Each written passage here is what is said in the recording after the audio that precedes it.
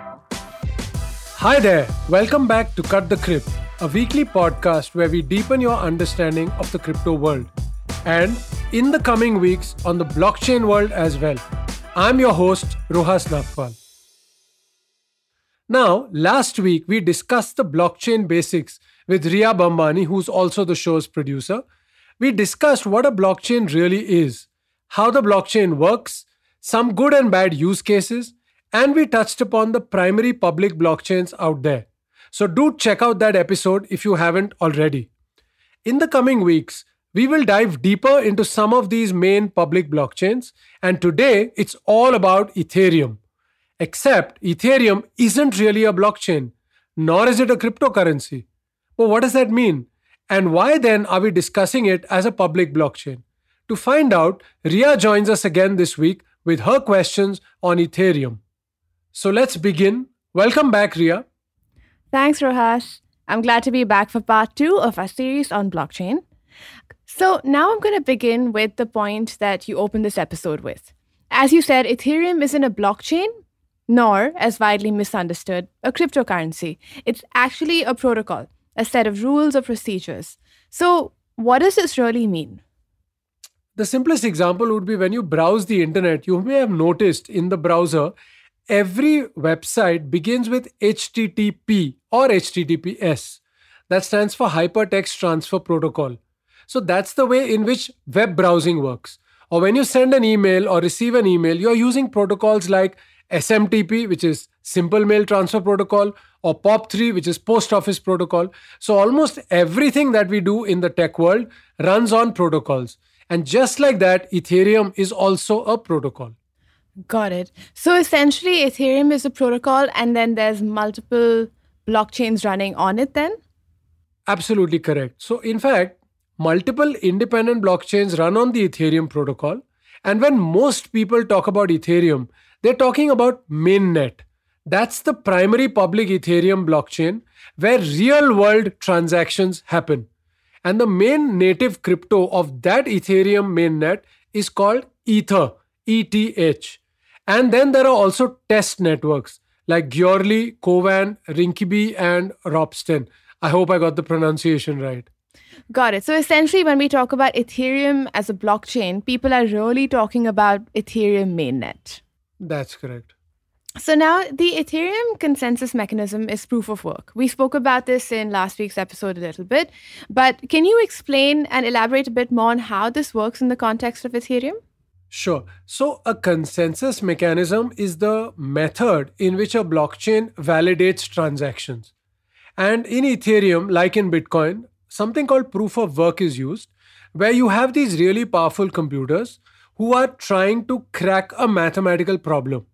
And every few minutes, the first computer which cracks this problem gets a reward and mines a block or validates a bunch of transactions.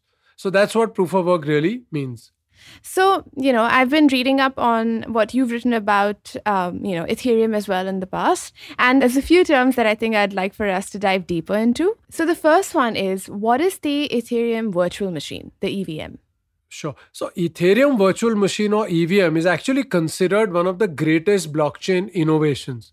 So it's the environment in which all Ethereum accounts and smart contracts live. So as you know, smart contracts are programs that run automatically when some predefined conditions are met. Now, the sole purpose of the Ethereum protocol is to keep this EVM running continuously and in an uninterrupted fashion and without any unauthorized changes happening to it. So Ethereum has only one unique state, which is kind of like a snapshot of everything that's happening on the Ethereum, say, mainnet blockchain. So the EVM defines these rules for calculating these new valid states from one block to another. I know that sounded really complicated, but unfortunately, I'm not able to simplify it any further. And another thing I'd like to mention here that EVM exists as a single entity, which is maintained by a large number of connected computers, which we call as nodes. Okay, so the next concept that I wanted to touch upon is what is block time? So block time is the time that is taken to mine a new block, or which basically means a bunch of transactions. And the average Ethereum block time is 12 to 14 seconds. Got it. Got it. And, something that I've heard a lot is always when we talk about NFTs, people often say that, NFTs operate on the Ethereum mainnet. Is that correct? And why do people usually choose Ethereum? Why has that become the sought after protocol for NFTs? So before Ethereum came on the scene, we had a lot of blockchains which used to only run a single crypto. That's all they would do. So whether it's Bitcoin, Litecoin, Bitcoin Cash. But when Ethereum came into the picture, it for the first time allowed people to build smart contracts and do so many things on it. That is why that when NFT started for the first time, they directly started with Ethereum because that was the only blockchain available at that time to do this. And because Ethereum's been there for the longest and it's really, really popular, we find almost all projects today relating to NFTs end up on Ethereum. Although a lot of them have also now started to use Polygon because Ethereum's become pretty expensive to use. You also mentioned, and I found this interesting, you mentioned that Ethereum started the concept of decentralized finance. What do you mean by that? Sure. So DeFi or decentralized finance is an umbrella term. So whatever financial transactions we do or use cases that we run on a blockchain, they get clubbed under the term DeFi. And if you look at what Ethereum's evolved into, so today you have like more than $100 billion worth of fiat-pegged and algorithmic stablecoins. Then you got a whole bunch of very innovative projects like Uniswap, Chainlink, Aave, Unstoppable Domains, Basic Attention Token, Polygon, OpenSea. All of these are also running in the Ethereum ecosystem. And we've also, in fact, even now got a lot of asset-backed cryptos like tokenized shares, gold. Even agricultural commodities like wheat and soya are today being tokenized on the Ethereum blockchain. And all this comes under DeFi. I see. So Ethereum essentially was the one that's opened up all these opportunities in terms of DeFi. Absolutely correct. Something that, again, I wanted to bring up was the Beacon chain. I found this very interesting. Can you explain to our listeners what it is? Sure. So a lot of people may be hearing about something called the merge. So what's actually happening is that Beacon chain is this base on which the Ethereum ecosystem hopes to become more secure, more sustainable, and more scalable. So as of today, Beacon chain is running in parallel to the Ethereum mainnet that we spoke about. And while Ethereum mainnet is using proof of work, Beacon chain uses something called proof of stake. Now it is expected that over the next few months, the Ethereum mainnet will merge with the Beacon chain. And when this happens, automatically Ethereum mainnet will become proof of stake, not proof of work, which it is today. And because of this, Ethereum mining will stop and this will save the world a huge amount of energy. In fact, it is predicted that the Ethereum energy consumption will reduce by 99%. Okay, that sounds really great. What do you think are the other, implications or the sort of domino effects that we'll see of the merge? Sure. So one thing is that as of today, when we look at proof of work, there is a pressure on the miner to immediately sell the newly minted cryptos to pay their bills of electricity and other things. But in a proof of stake blockchain, the holders get paid to validate transactions. So this incentivizes people to hold the ETH rather than selling it. And that could lead to the ETH prices going up. Another thing that we hope for is that when the environmental impact comes down, a lot of financial institutions will start to use the Ethereum ecosystem even more. And they would buy more ETH. Logically, ETH price could again move up. Okay, so overall, you would say that we're feeling quite optimistic about Ethereum then? That's correct. But I was wondering, do you also see any drawbacks to it? Well, that's a very good question. So one thing that I always fear is that the high price of ETH will actually kill Ethereum. See, as a blockchain, Ethereum is valuable only if startups, DAOs, and developers continue to build on it, right? Now, the investors who are there, they don't really care about all this. They just want to see the price of ETH going up. Right. So everyone talks about ETH to moon or to Lambo. Those are the kind of slang that people use. But as ETH becomes more expensive, Ethereum begins to become infeasible for users.